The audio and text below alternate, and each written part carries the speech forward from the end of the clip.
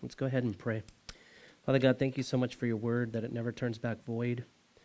And again, lift up everyone involved and affected by what happened in Texas.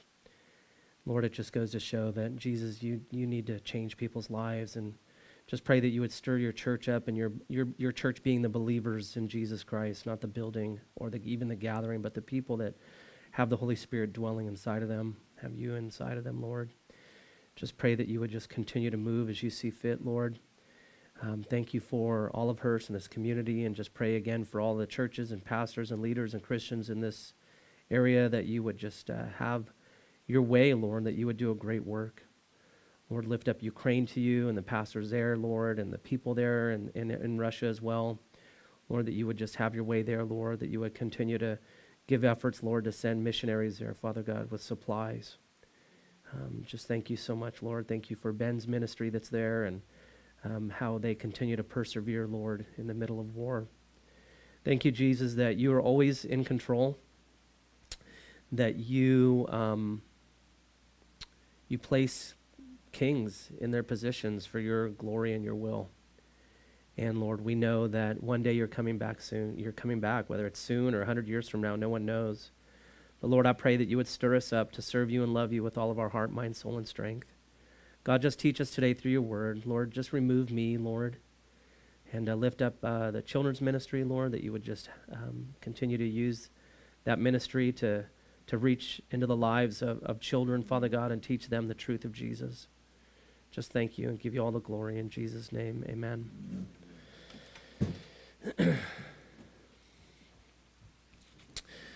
So Daniel chapter 2.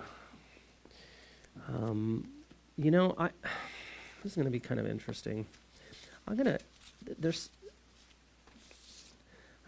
haven't done this before, but there's a piece of scripture here that I was going to kind of add at the end of the sermon, but I'm going to start off with it. And if you want to put it on the screen, you guys, it's the last scripture in my sermon. It's 1 Corinthians chapter 1, verse 26 through 31. And I don't know how your guys' week has been. It could be up, down. We all deal with things in life. I know Gina was praying for, some folks this morning. And my heart's just really heavy. And maybe it's because of what's gone on in Texas. Maybe it's just personal things. I don't know. And this week's just been emotional for me. Sometimes we can go through things, questioning things a lot, and wondering, what's my life about? And maybe that's just, how I've been since a kid. I'm not sure, but during my time of study, just this scripture came to mind. And so I just wanted to start off with this as an encouragement for us as folks that, I believe are seeking God's face in our lives. And I love this about God, that he loves us and calls those that aren't necessarily, qualified the way the world sees people to be qualified, people have gone through graduation and are going to go through graduation. And so we go through these steps in life of qualifying, right, and learning. And I love this in 1 Corinthians chapter 1, verse 26 through 31. The Lord allowed Paul to write this to the church of Corinth. Verse 26, "For you see your calling, brethren, that not many wise according to the flesh, not many mighty, not many noble are called." See, God's standard is different than what the world's standard is. And may this encourage you today that God has called you because of his standard and not the world's. "But God has chosen the foolish things of the world to put to shame the wise. God has chosen the weak things of the world to put to shame the things which are mighty. And the base things of the world and the things which are despised God has chosen, and the things which are not, to bring to nothing the things that are." It's amazing how God, in the economy of God and the economy of God working in somebody's life, he absolutely is not constrained by the systems that we think are in place to make things function. He causes those in this world to actually have to look at him and be in awe of him. And that's really what happens even in Daniel with King Nebuchadnezzar in chapter 2. Continuing 1 Corinthians chapter 1, verse 28 and in 29, that no flesh should glory in his presence. But of him you are in Christ Jesus, who became for us wisdom from God and righteousness and sanctification and redemption, that as it is written, he who glories, let him glory in the Lord. And as we look at Daniel chapter 2, verse 1, and may that, go back to that verse if you're feeling less than, man, just look at how God builds beauty into us who feel less than at times. And I think about Daniel here, and what happens in Daniel chapter 2 is quite amazing. Daniel chapter 2, verse 1, and the title of this message is God in Heaven Who Reveals Secrets. There's nothing hidden from God. Sometimes we might feel hidden from him, or things in our life might feel hidden from him, but there's nothing hidden from him whatsoever. Now, in the second year, Daniel chapter 2, verse 1, of Nebuchadnezzar's reign, Nebuchadnezzar had dreams, and in his spirit was so troubled that his sleep left him. So Nebuchadnezzar had dreams that disturbed him greatly. It was horrible. He couldn't sleep at all. It was just, and he couldn't figure out what was going on. And it was really, and you have to understand too that Nebuchadnezzar was a very mighty warrior. He was a very, very, very mighty king. There wasn't, I don't see, as you read through Daniel, I don't see his character as being timid or fearful or any of these things. And so this dream really, really affected him. You know, you could view a person that's very strong and everything, and you think that they're strong throughout all of life. And when something happens, you know, and a dream of theirs that really affects them like this, it really means that it was a very heavy-duty thing. Verse 2, then the king gave the command to call the magicians and the astrologers, the sorcerers and the Chaldeans to tell the king his dreams. So they came and stood before the king. And the king said to them, I've had a dream, and my spirit is anxious to know the dream. So Nebuchadnezzar, who did he call on? He called on all of those that practice magic and astrology and sorcery. And the Chaldeans. The Chaldeans were a class of learned men ranked with magicians and astronomers. So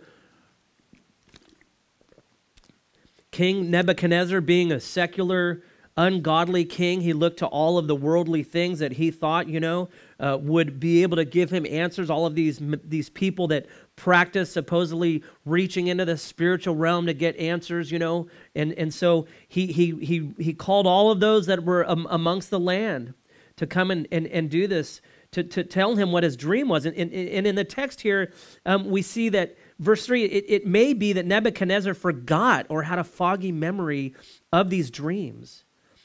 However, we do see that they were so intense, like I mentioned, that they disturbed his sleep. He couldn't sleep. Verse 4, then the Chaldeans spoke to the king in Aramaic, O king, live forever. They gave homage to him, obviously.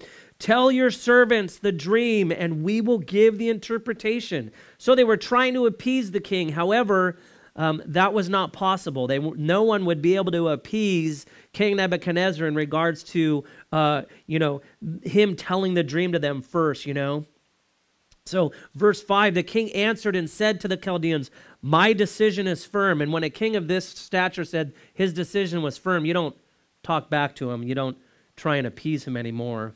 So my decision is firm. If you do not make known the dream to me and its interpretation, you shall be cut in pieces, and your houses shall be made an ash heap.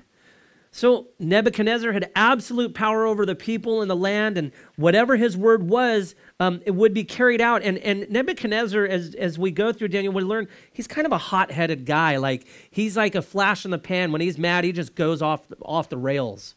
And so we see here how he's telling the Chaldeans, this is his answer. Like, if you don't tell me my dream, and if you don't give me my interpretation, we're just going to chop you up and burn your house, And so he was really serious. And so verse 6, we see this. However, if you tell the dream and its interpretation, you will receive gifts. You shall receive from me gifts, rewards, and great honor. Therefore, tell me the dream and its interpretation. In other words, hey, you know what? You'll get great things if you do this. If you guys say that you're the astronomers, the magicians, and the astrologers, and the sorcerers, and the Chaldeans, and all these great things, let's see, if you really can do what you say you can do. See, it's very fascinating that everything except Jesus in the spiritual realm is a lie. They have no power and authority. God has the authority. He is the absolute authority in all things, even when it comes to evil kings, and we'll learn this later on in this message. So these men made their livelihood on their supposed ability to hear from the gods and receive secrets from the spirit realm. And if they were truly what they said they were, they should be able to tell King Nebuchadnezzar not only the dream, but its interpretation also. So King Nebuchadnezzar was just like holding them accountable for what they said they were. Verse 7, they answered again, and it's quite fascinating to me that they're still trying to appeal to the king after he said he was going to chop them up. They didn't do what he said. They answered again and said, let the king tell his servants the dream, and we will give its interpretation. So they were trying to negotiate with him because they knew that there is impossible. And so we see here in verse 8, the king answered and said, I know for certain that you would gain time because you see that my decision is firm. If you do not make known the dream to me, there is only one decree for you. For you have agreed to speak lying and corrupt words before me till the time has changed. In other words, you're trying to buy time. You're trying to make things up. You're trying to gather an opportunity for you to appease me when really I already told you what's going to happen to you. I'm going to chop you up in pieces if you don't do what I say. King Nebuchadnezzar continues and says in end of verse 9, therefore tell me the dream, and I shall know that you can give me its interpretation. So he was testing them. He didn't remember exactly the details of the dream, and he's saying, hey, if you guys are really these people, you can tell me the dream itself. And then I'll know you'll be able to give me the interpretation. Verse 10, thou Chaldeans answered the king, and listen to this, you guys, and said, there is not a man on earth who can tell the king's matter. Therefore, no king, no lord or ruler has ever asked such things of any magician, astrologer, or Chaldean. It is a difficult thing. Verse 11, the king requests, and there is no other who can tell it to the king except the gods whose dwelling is not with the flesh. So we see here, even these ungodly men knew that it was only God who could accomplish the task that the king of Babylon had asked of these men. Such an interesting situation, how they still appeased him even when they told him what was going on. Verse 12, for this reason the king was angry and very furious. So now King Nebuchadnezzar, he's ticked. And he gave the command to destroy the wise men of Babylon. And so once a king did this, it was verbatim. There was no more appealing. There was nothing else. He sent, verse 13, so the decree went out, and they began killing the wise men, and they sought Daniel and his companions to kill them. So King Nebuchadnezzar's men, they started seeking out these wise men. And this is kind of interesting, too, because there's a consequence that's happening with the quote-unquote wise men of Babylon because of these other wise men. I don't think all of the wise men were actually in front of King Nebuchadnezzar in his court. It would have been too many people. And I'm assuming that, so don't take that as like that's exactly how the interpretation is. But I'm just thinking through what King Nebuchadnezzar's court would have been like. And so this decree went out. And so the king, he had very, like I said, he had very, very bad anger issues. We will continue to see that later on. This didn't change until God changed Nebuchadnezzar. Nebuchadnezzar did end up turning to the Lord. We'll see that later on in Daniel. We see that now Daniel and his three companions are sought after as well. They were guilty by association. They had done nothing wrong at all, not one thing. Verse 14, then the counsel and wisdom Daniel answered Arioch. So Arioch, who was the captain of the king's guard, they had already been doing this horrible deed, and they ended up coming to Daniel's place. And it's fascinating how when God's man is walking in step with God, it's like this isn't in my notes, but I was just thinking about Moses leading all of the Israelites, the millions of people out of Egypt, and then they have the Red Sea, right? And Moses lifts up his staff and the Red Sea parts. And when God's people are walking in step with the power of God, now we have the Holy Spirit living in us, great things happen, and we can stand in opposition against the things that are evil. It's so important in my own personal life. I don't know about you, but I feel like I'm in this funnel right now where God's just, Brian, you can't do these things in your own strength. You have to rely on me. And it's difficult for me because, I want to make something happen in certain areas of my life, but I can't, And the Lord wants to use us, but he also he demands the glory in our life as well, you know. The more we walk with the Lord, you know, somebody mentioned this, I don't know if you've heard this before, you know, is that, you know, we're like an onion. You know, you peel an onion, and the first layer, it's okay, but you start getting down to the layers of it, and what happens? You start crying even more. And so as God starts revealing the layers of our lives, it becomes more and more intense. And as believers, it should cause us to cry out in desperation more and more for the Lord in our life. And so we see here, it's fascinating. So Daniel, he comes to Daniel's house. Then with counsel and wisdom, Daniel answered Arioch, the captain of the king's guard, who had gone out to kill the wise men of Babylon. It's fascinating. Daniel had godly wisdom and counsel. He was not reactive to the false accusations against him. I'm guilty. I'm a reactive person. Ask my wife. Man, and it never gets me anywhere good. Verse 15, he answered and said to Arioch, the king's captain, why is the decree from the king so urgent? In other words, why is this just so, it's got to happen now? Then Arioch made the decision known to Daniel. He told him what had gone on with Nebuchadnezzar and the wise men that were in the court of Nebuchadnezzar. And so verse 16, so Daniel went in and asked the king. So it's fascinating here. We see that Daniel has, you know, the ability to enter into the king's court. We learned that after, you know, Daniel chapter 1, how they were given position. Daniel had a special position within King Nebuchadnezzar's court. And so we see here Daniel had freedom to come in. And so he went in and he asked the king to give him time that he might tell the king the interpretation.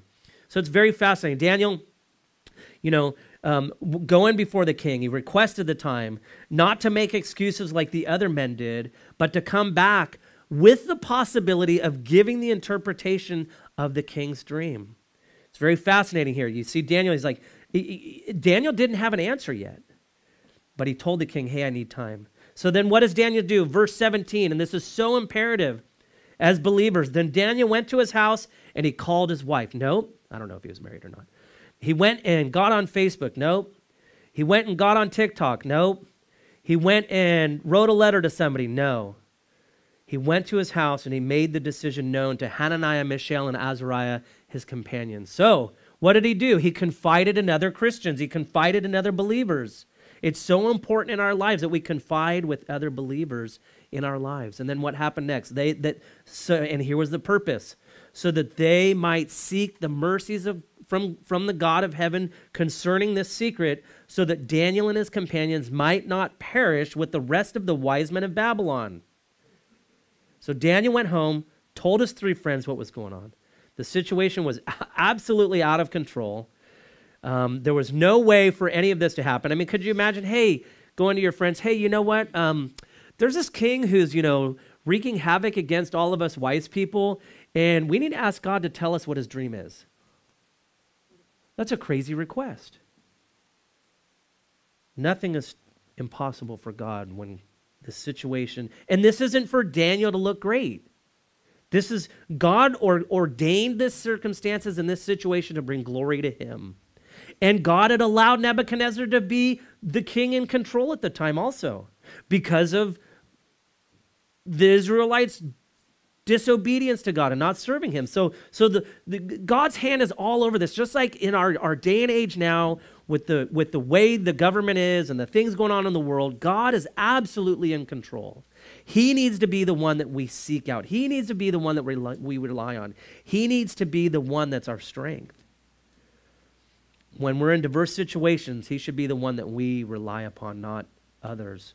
We should be praying all the time. We should be asking others to pray. Just like the other day, I reached out to a friend. I said, hey, told him my circumstance, you know, and they said they were praying for me, you know.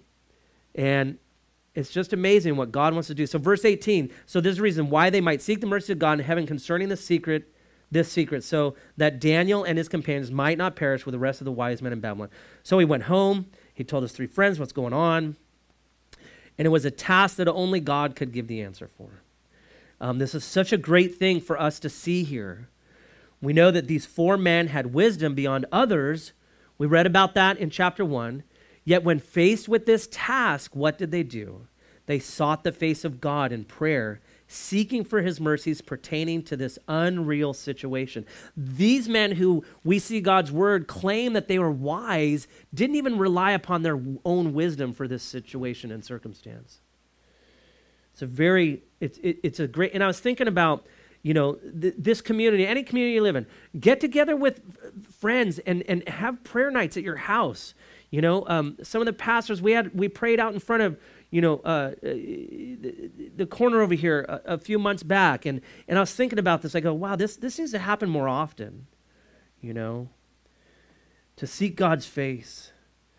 Like I put in my notes here, how powerful it is when we have a gathering of friends around our life in prayer, seeking the creator of heavens and the earth for his mercy. We need God to have mercy on us and direct us. Folks, please, I'm asking you, I put this in my notes too, this movie night we're doing.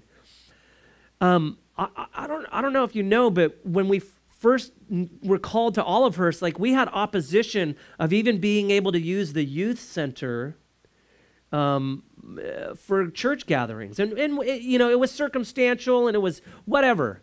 But whenever I see Christians wanting to go do something in the community and there's pushback, I look at that as spiritual warfare against what God wants to do. And I'm not saying I'm great. I'm nothing. Whatever, if there's something in your life that you want to step forward in ministry or serving the Lord or in prayer or because God calls us as Christians to be what? A dark piece of coal under a plate? No, we're to be light because the light of the world is in us.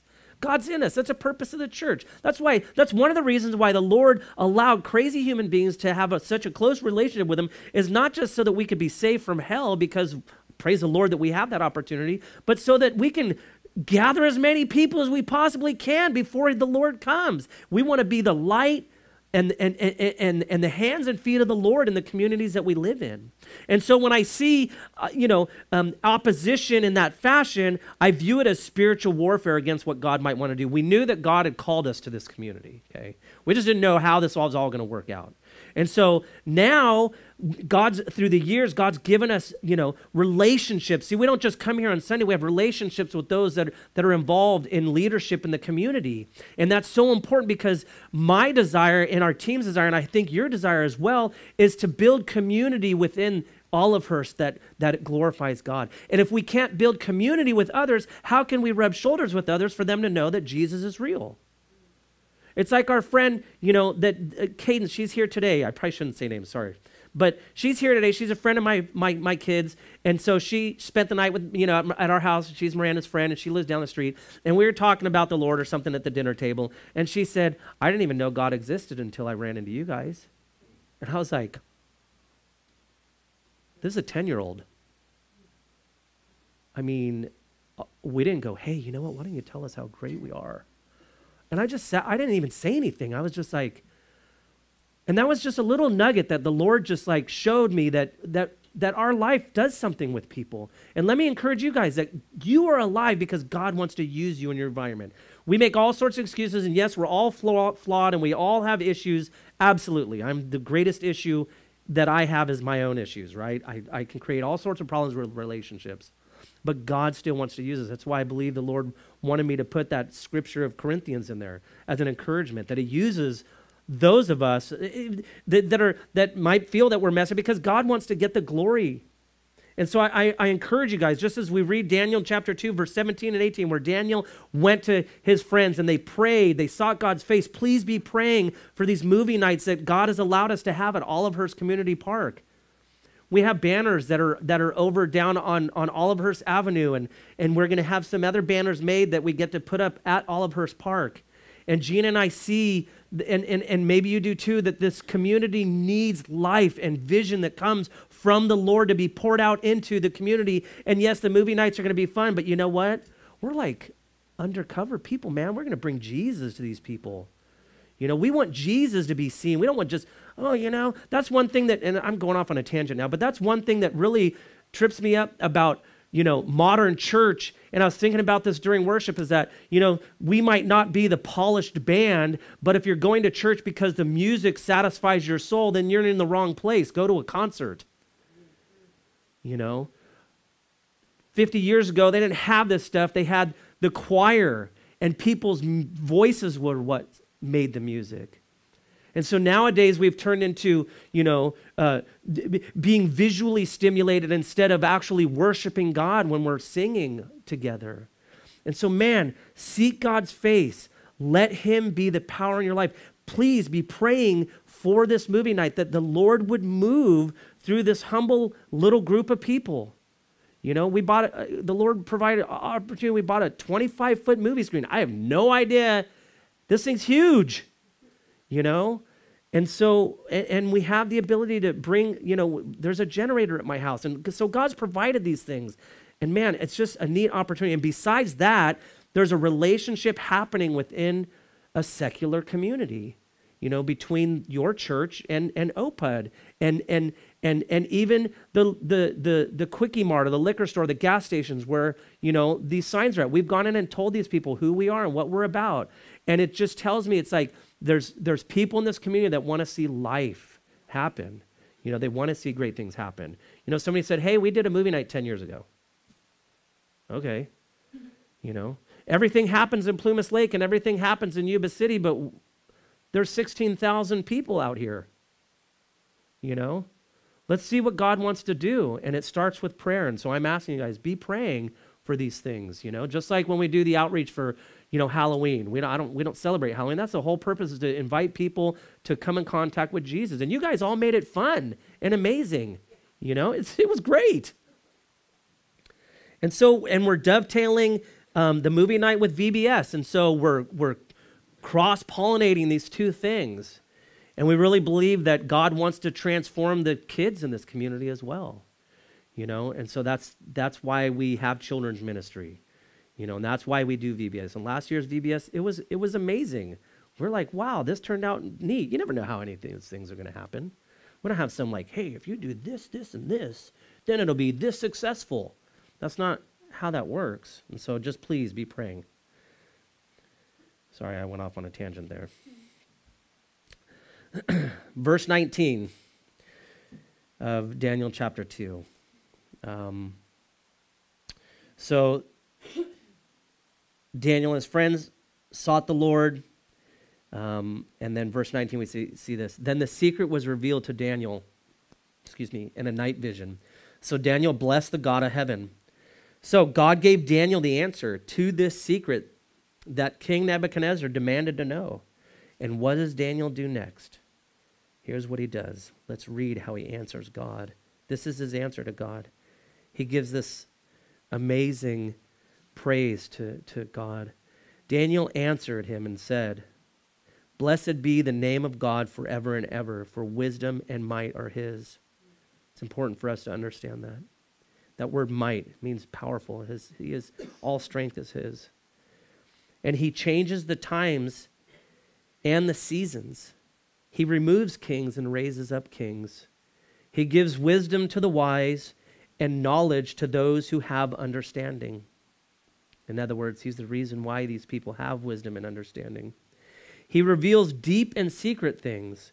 He knows what is in the darkness, and light dwells with him. I thank you and praise you, O God of my fathers. You have given me wisdom and might, and have now made known to me what we asked of you, for you have made known to us the king's demand. What an amazing situation between Daniel and his friends. It's just a testimony of God. And the Lord allowed this to happen with Daniel, again, to glorify God, not Daniel. You see, Daniel's response isn't, oh, look at how great I am, or look at how learned I am, and look at this great thing God did for me. No, he basically took what God gave him, and he got on his knees, and it's like those in heaven that throw their crowns at the throne of Jesus, laying down this royalty thing that they have, and they're constantly in heaven, constantly taking this crown and throwing it before the throne. And we need to do that in our lives. We need to constantly be taking what we have and laying it down at God's feet and giving him all the glory and giving him all the honor and giving him all the praise. It needs to be a process in our life to where it becomes part of our life. And we're all learning that in different stages of our lives. But it's amazing. I love that, how Daniel, he could have, oh, hey, thanks, God. Okay, I'm going to go do this. The Lord allows us to see this amazing accolades that Daniel gives to God. Verse 24. So therefore Daniel went to Arioch, whom the king had appointed to destroy the wise men of Babylon. He went and said thus to him, do not destroy the wise men of Babylon. Take me before the king, and I will tell the king the interpretation. So I found this fascinating as well. It's amazing how we see here how Daniel, God's man, was used to stop the destruction of all the wise men in Babylon. Again, God has given Christians this, I hate to say this, but this position, this place. All of you have relationships with people, and be praying. God's going to use you the way he used Daniel. He wants to use you in your life to affect those around you in a godly way. Let him use you. Verse 25, then Arioch quickly brought Daniel before the king and said thus to him, I have found a man of the captives of Judah, and who will make known to the king the interpretation. So Arioch made it seem as if he had procured this person to give the king the interpretation. Verse 26, the king answered and said to Daniel, whose name was Belshazzar. That was the name that was given to him. We learned about that in Daniel chapter 1, how they replaced their godly names with names that brought notoriety to the demons that they worshipped. So here's what Nebuchadnezzar said, are you able to make known to me the dream which I have seen and its interpretation? Daniel answered in the presence of the king and said, the secret which the king has demanded, the wise men, from the wise men, the astrologers and the magicians and the soothsayers cannot declare to the king. In other words, they can't do it. It's impossible. This is impossible for man to do. And then Daniel switches gears here, and this is the way we need to look at our life and those around us and how God wants to use us and be a part of us, and we need to give him glory in our lives and how he wants to use us in our lives. And Daniel does this, and he says, but there is a God in heaven who reveals secrets, which is the title of this message, God in heaven who reveals secrets. And he has made known to King Nebuchadnezzar what will be in the latter days. So Daniel says, hey, your dream that was given to you isn't for today, it's for latter days, being already past and actually things that haven't even occurred in our day and age today. Your dream and the visions of your head upon, not the past, but the future from Nebuchadnezzar, sorry. Your dream and the visions of your head upon your bed were these. And we're going to stop there today because the description and interpretation of King Nebuchadnezzar's dream is important to go into as a study, and I didn't want to just blow through it. But so we see here, though, that Daniel did not take credit at all for what was told to him by God. Here is a great example of someone that could have said, oh, yes, I am that one. I am that smart person, the one that has the ability to accomplish this great task. Look at me, oh, look at me. But no, Daniel took no credit whatsoever. In fact, he's saying that there is no man able to do what Nebuchadnezzar requested. Only God in heaven can give the answer to these secrets. In fact, it was God that gave Nebuchadnezzar the dream and vision of what would take place in latter days. We'll learn that later on, that this dream really came from God. Is what it disturbed Nebuchadnezzar. Again, so we'll stop there today and just thank you, Lord, for your grace and your mercy and for your word and for the account of Daniel. And Lord, I pray that you would just continue to build in us what's needed from you, Lord. Help us with our habits and hang-ups, our insecurities, our frustrations. I pray that you would just continue to give us